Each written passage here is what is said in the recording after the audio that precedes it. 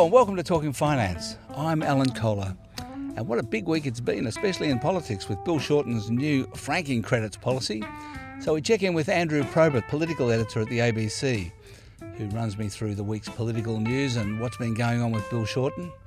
Michael McCarthy, Chief Market Strategist at CMC Markets, fills us in on the markets, what's going on there. Ricky Polyginas, Head of Australian Economics at NAB, tells me how the economy's going, and they've just recently put out a really strong business confidence survey, which is the strongest it's been, since 1994. And finally, John Lord, Chairman of Huawei in Australia, fills me in on the fight for 5G and whether it's going to knock off NBN, and also whether Huawei can overcome all the securities concerns that have been going on for about 6 years since they were banned from participating in the NBN. Joining me now is Andrew Probert, the political editor at the ABC. Andrew, the government must be pretty pleased that Bill Shorten's put his head up and given away the small target strategy for a moment with the franking credits announcement. How's that going? Well, it's certainly a courageous move in the Sir Humphrey sense. This is causing some concern, albeit pretty small at this stage, inside the Labor Party, that perhaps the natural advantage they've got in the current political atmosphere, is imperilled by this move. And for the first time in a long time, the Labor Party seems to be more on the back foot than the front foot. It's had to confirm that there are 200,000 part pensioners and 14,000 full pensioners who are affected by this move to remove the cashback on dividend imputation, and that does have them I wouldn't say scrambling at this stage, but it does have them more on the defensive. Do you think it's a mistake? I mean, they've been pretty good, haven't they? They haven't made many mistakes up until now. Politically, as I said before, I think it's very courageous. It's a move that clearly they've calculated.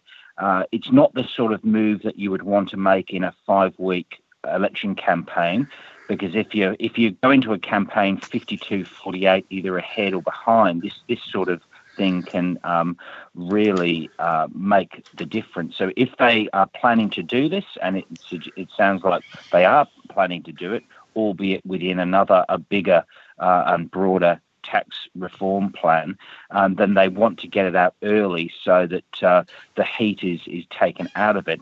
That said, there is more time for a campaign, scare campaign or otherwise, to be launched against it. And you have a government that is in a situation, and a Prime Minister in particular, who wants to use this as a sword against Bill Shorten. He is on 28 consecutive negative news polls. He's got 2 more negative news polls to meet and match Tony Abbott's record. So he'll be doing what he can to fire this in a damaging way back at Bill Shorten. And that's the political risk for Bill Shorten, but it's also suddenly a political opportunity for Malcolm Turnbull. That said, the coalition has not been very good at using its political opportunities in recent months, and it has been written in certain places that this is a golden opportunity for Malcolm Turnbull. Well, in fact, it gives him a chance to come out in favour of the battlers, which is a bit of a bonus for him, isn't it? Well, the definition of battlers is one that's most sort of curious in this sense. You have got the Prime Minister this week has been talking about those who do receive this cashback, but Labor contends that some of these so-called battlers actually have substantial sums behind them with their super nest eggs. It's just that they're considered battlers by the Prime Minister because their taxable income is kept low. And this goes to the heart of the sort of actuarial criticism, I think, of this policy, that it's going to be the rich who are going to be able to shuffle their tax affairs to make the most of dividend imputation, where it's those on the lower end who won't be able to do that. And so the initial or original target that Labor has in mind might be the ones who can simply avoid it. And any tax change does see behavioural change to lessen tax liability. Just finally, the other thing that's been tying Bill Shorten up in some knots lately has been the Adani mine, particularly in relation to the Batman by-election coming up, I think, this weekend. So where do things stand now? Do you think everyone understands where Bill Shorten stands on that or not? Not entirely. And within the Labor Party, there has been some concern. Some people simply aren't comfortable in the way that it's landed. There's the view that Anastasia Palaszczuk, the way that she landed on this policy, that they would not throw any taxpayers' money at the project, but would support it if it passed all environmental and economic hurdles. That was the view was that in some circles that was the right policy and a policy approach to be taking, that the Labor Party didn't want to be seen as overtly supportive, but nor did it want to be the one that brought the project to its knees. So for Mr. Shorten to come out and say that he didn't support the mine, which he did last week, actually went much further than the previous policy did.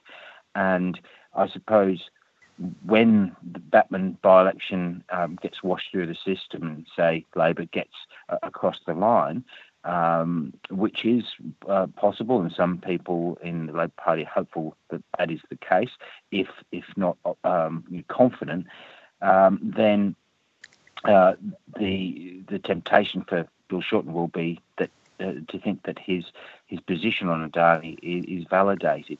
Then again, the other complication in this fight is that the Liberal Party is not running. It is between the Labor Party and the Greens, and the Greens have proven themselves to be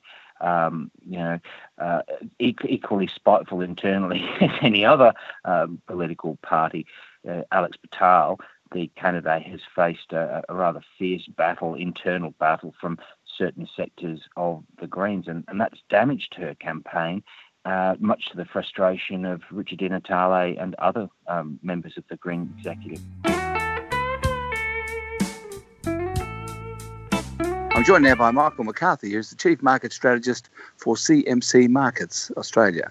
Michael, I think there might have been some expectation that the tariff announcement, steel tariffs in the US, might, and the prospect of a trade war might have mucked the markets around, and there was a bit of ups and downs. But basically, the markets have had a quiet week. How do you think they stand? Well, poised at the moment, Alan. It's a difficult time. We are hearing reports out of the US that there are further tariffs being prepared, and in particular sanctions against China over their use of US intellectual property. And if that is the case, we could see a much more severe market reaction than we've seen this week. And you're absolutely right. While markets have been fairly quiet, the US market has actually fallen for the last 3 sessions in a row, and that's a marked contrast to the steady climb that we've seen for some time now in the US. So there does appear to be a bit of investor caution. We've certainly seen bond markets reflect that, with growth expectations obviously lower as those yields on bonds drop. But given that we've also seen some positive news out of China this week, particularly on industrial production, that's brought in some support for commodities. So for Australian investors, there have been conflicting currents in the market, and the overall impact has been fairly muted. But the greatest worry facing the markets at the moment is that potential for a trade war escalation, although the adjustment that's been made so far has been judged enough until we see any further developments. I guess the thing that's been obviously moving markets mostly over the past few years has been the Fed. What are the views about interest rates now in the markets for 2018 in the US? Well, looking first to the US interest rate markets, they're implying that next week we'll certainly see a lift from the Fed of 0.25%. And over the course of this year, on the balance of probabilities, we'll see a total of 4 rate rises. So that is the adjustment that was made after the surprise on wage data in February. And at this stage, the market appears to be sticking to that pricing, somewhere between 3 and 4 rate hikes this year. And while the markets and particularly equity investors are aware of that and that expectation remains the same, it shouldn't be as disruptive an event as we found in early February. Not if it's fully expected, I guess. Well, that's right. The Fed messaging's been very strong around this. It's only when we see a shift, as we did after that wages data, that we get an equity market reaction. But as we saw, that almost 15% fall in US equities indicates that changing interest rate expectations are still a key driver for share markets. It's interesting. I don't know whether you follow the charts too much, but there's a bit of talk in February of a double top. The sort of the fabled double top correction that came, but it didn't happen. The market actually has regained the second top. As you say, it's fallen in the last 3 sessions, but not terribly much. No.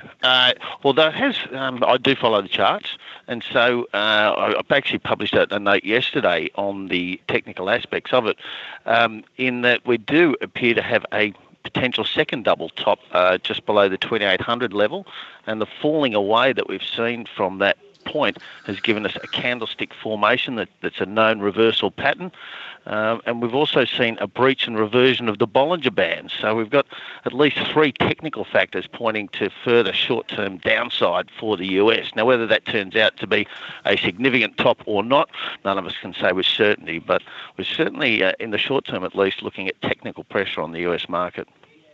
A triple top. We're a little far away from that top that's closer to 2900 to call it a triple top, but I'd certainly like to. What's the Bollinger Band?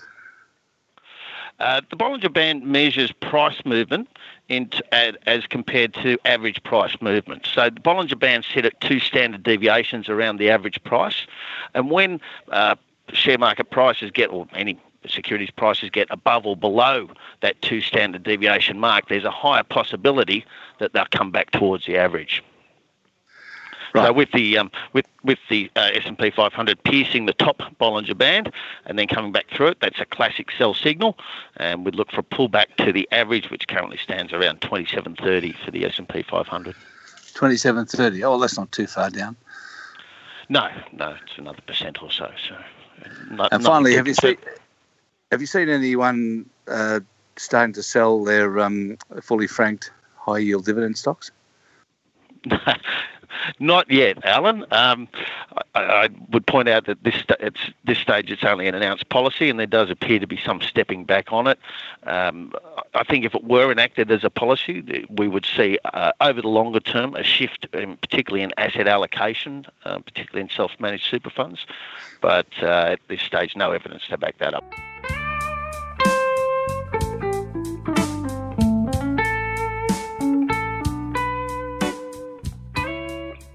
I'm joined now by Ricky Polygenis, who's the head of Australian economics for NAB.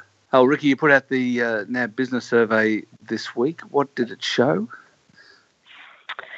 Look, it's painting a pretty healthy picture of the Australian economy at the moment. We saw business conditions increase to a record high for the monthly survey, up to plus 21 index points. And you actually need to go back to our older quarterly survey to get the same level, and it reached that same level in 1994. So it's really a very strong read. And what we saw was that trading conditions, profitability, and the employment index, which make up aggregate business conditions, were all strong. So it's painting a picture of quite broad-based strength for the business sector at the moment. We have, for a while, been seeing a bit of a difference between what you call the soft data, which is the survey stuff like that one you talked about, and the hard data from the ABS. Is that still the case?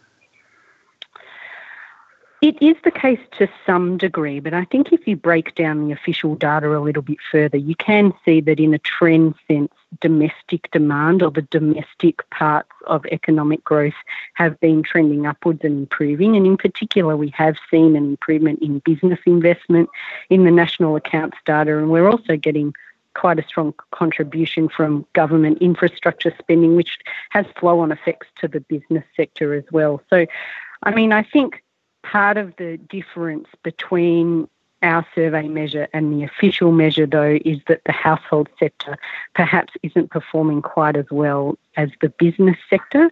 And for the household sector to increase their spending, we really need to see wages and household income growth pick up more substantially. Yeah, so that brings us to the forward view. You put out the, I think it's a regular thing you put out, the forward view for March. I mean, on the basis of what you've just been talking about, what is your forward view for Australia? Look, we're expecting economic growth to pick up a little bit from here. So full-year economic growth was 2.3% in 2017. We're expecting an improvement to 2.8% in 2018 and then around 2.7% for the couple of years after that.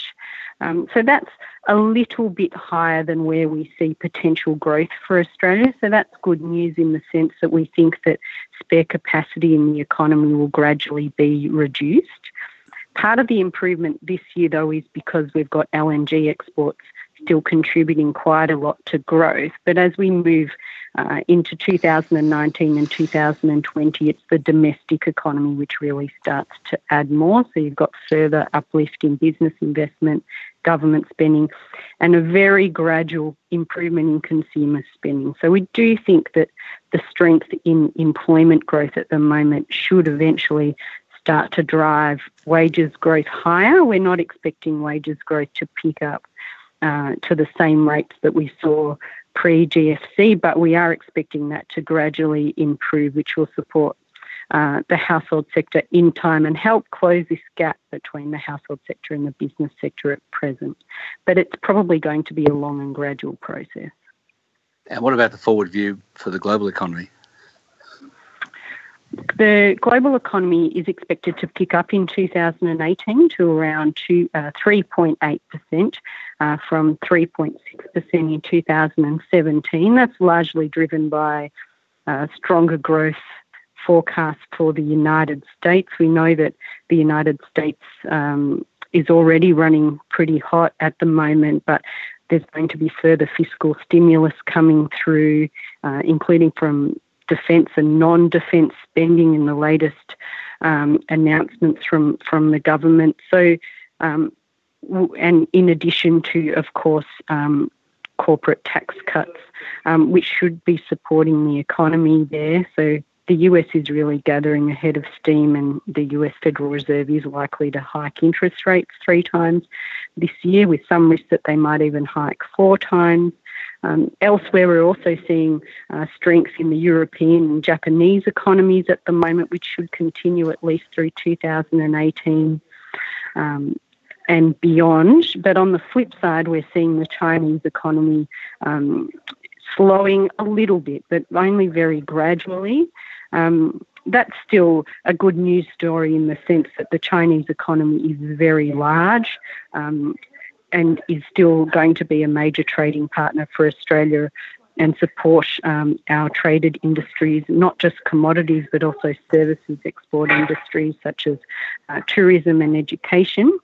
The main downside, though, from China is that we do expect construction activity to slow down a little bit, and also we think that that environmental controls will also suppress steel demand to some degree. So that might lower demand for our iron ore and coal exports. So we think commodity prices might come off a little bit. So while we've got GDP growth in Australia looking quite healthy, the terms of trade might be declining, and that will weigh on national income growth a little bit. But overall, it's quite a cautiously positive outlook for both Australia and for the globe that we're seeing at the moment. I'm talking now to John Lord, who's the chairman of Huawei in Australia, the Chinese telecommunications business. And they've been battling over the years with the securities organisations, ASIO in Australia and the CIA and so on in the US, and they still are. They are not trusted. But John Lord's point, we're just getting on with business. John, it's 6 years ago this month that it became public that Huawei was banned from tendering for the NBN. You've had some support this recently from Dennis Richardson, formerly of ASIO, saying that Huawei needs not to be banned but managed.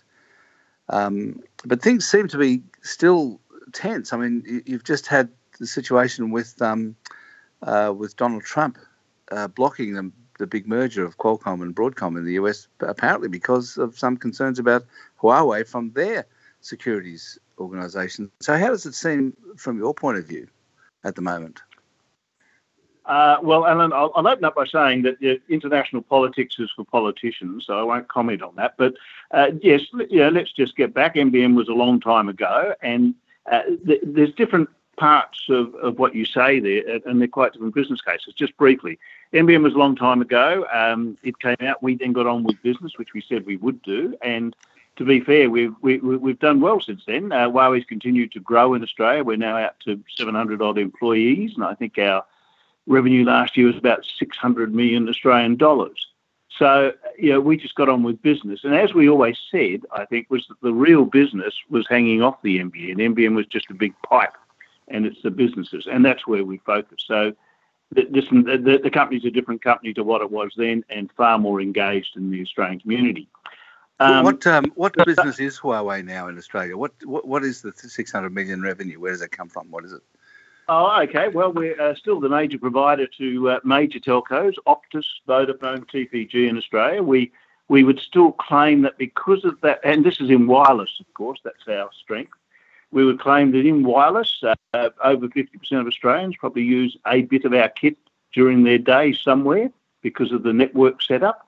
So in the wireless sector, we've been huge. The other area is when you and I spoke a long time ago, when we get back to those days, Huawei was not selling any mobile phones in its own name, and we would now be probably just as scraped to be number 3 in Australian mobile phones. And competing, in those days we had very cheap ones, which were sold under different labels. We're now selling our own brand, and it's a very competitive at the top end. So those two parts of the business have grown. The world has changed too, and you've hinted at it, talking about the Qualcomms, 5Gs and these types of things, in that the enterprise business, the providing business-to-business connections and all this is now the new sector. We're just getting into that now, and that's probably a focus for us in the future, but that's our smallest revenue. No, but I suppose you say that politics is for politicians and you'll stay out of that, but the fact is that the securities organisations do seem to have concerns about Huawei and are standing in your way. Isn't that correct?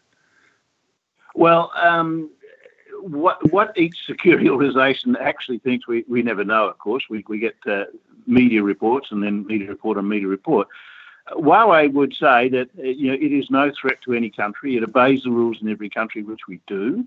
We would say that we're all in global supply chains now, and Huawei's is no more a threat than any other provider, because we all have global supply chains, and we meet the rules in every country we operate.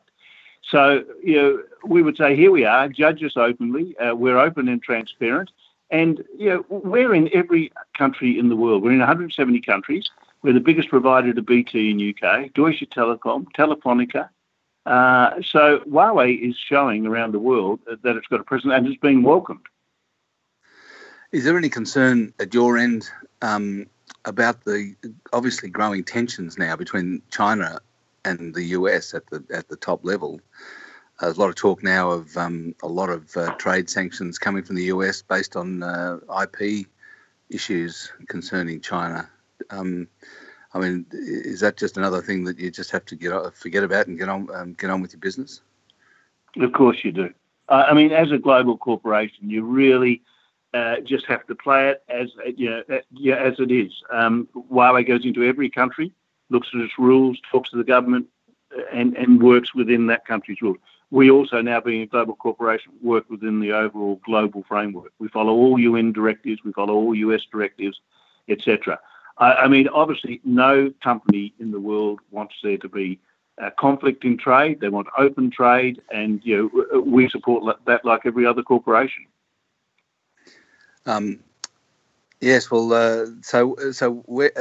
can you comment on what's going on as a former military man? Do you have any views about how things are looking now? Alan, I could, but that'd be private, and have been retired for 17 years, and one thing I hate is very old retired military officers commenting on politics and military. That's matters for current people. Okay. Now, you're not a technical, as you pointed out, you're not a technical guy, you're the chairman. What's the future of Huawei in Australia, do you think? Well, I think it's very rosy. We've got new technologies coming along. Huawei in Australia is going into areas it hasn't been before. It's providing competition. We're looking at the areas of mining. We're looking at agriculture, which not many of us are in, even our competitors. So that's an exciting new area for Australia. How do we use the new 5G and Internet of Things technologies to expand agriculture, which is going to be so important to Australia in the future? So the opportunities in that enterprise space, I just think are very exciting. And, Australia is just at the start, and we're just starting the 5G debate and how we're going to use it now. 5G is not a magical overnight cure. It's going to be evolutionary more than revolutionary. But Australia can use these new technologies to really improve its, the exports in mining, agriculture, and those areas where we haven't actually applied some of these technologies before, and nor has anyone else in the world. So they're groundbreaking. Do you think that 5G is going to be a problem for the NBN? No, I listen, once again, not an expert, but all the reading I do, and I listen to experts, and I've just come back from the Mobile World Congress in Barcelona. I think 5G is going to be complementary to the NBN. You need a big pipe around Australia that takes most of the data, and NBN cable arrangements are the best way to do that. What 5G does, it reduces that. At the moment, we've got 4G out there, as you know, and it's called 4.5G, and you add a bit of smart stuff on the end, but it's really a 4G technology. 5G will reduce the latency time. Its bandwidth is broader, so you'll be able to do things like conduct remote operations. We'll be able to have proper autonomous vehicles, ones that are really autonomous with safety. So these are the impacts that are coming. But this is not going to happen in 2019 when it said all 5G will be here. These are going to be evolutionary. And a point which may interest you from the economic side, at the Mobile World Congress this year, the representative from Deutsche Telekom said, we are all struggling to write that first business case that shows the profit arriving from 5G technologies. So that's still got to happen yet for 5G to really be implemented. That's why I say it's evolutionary, not revolutionary. That's very interesting. So they can't see immediately how the profit's going to work. Wow. That is what Deutsche Telekom told us. It was a great session. They had all the leading players who've done all the trials, like South Korean Telecom, Japan Telecom, and Deutsche Telekom said, we, the big ISPs in the world, are still looking for that business case to convince the CFO to give us more money to expand our 5G aspirations. Now, 5G will arrive and we'll all grab our mobile phone and say, gee, isn't that super fast? But that doesn't make you a lot of money. The real business applications that follow from 5G is where the real benefits will come, and the money. As an example, a remote operation, a doctor in Melbourne doing an operation in Alice Springs, that's a wonder of 5G. But someone's got to work out how that becomes a business model. So the money going into expanding the networks to take 5G on top of 4G, which we've just spent a lot of money on, that's where the real trick comes for the telcos in the future. And happy birthday to Nat King Cole, who was born on the 17th of March 1919. And he was unforgettable. That's what you are. That's it for Talking Finance. You can share your thoughts by emailing us at hello@theconstantinvestor.com, and I'd encourage you to do that. I'm Alan Kohler. Have a constant week.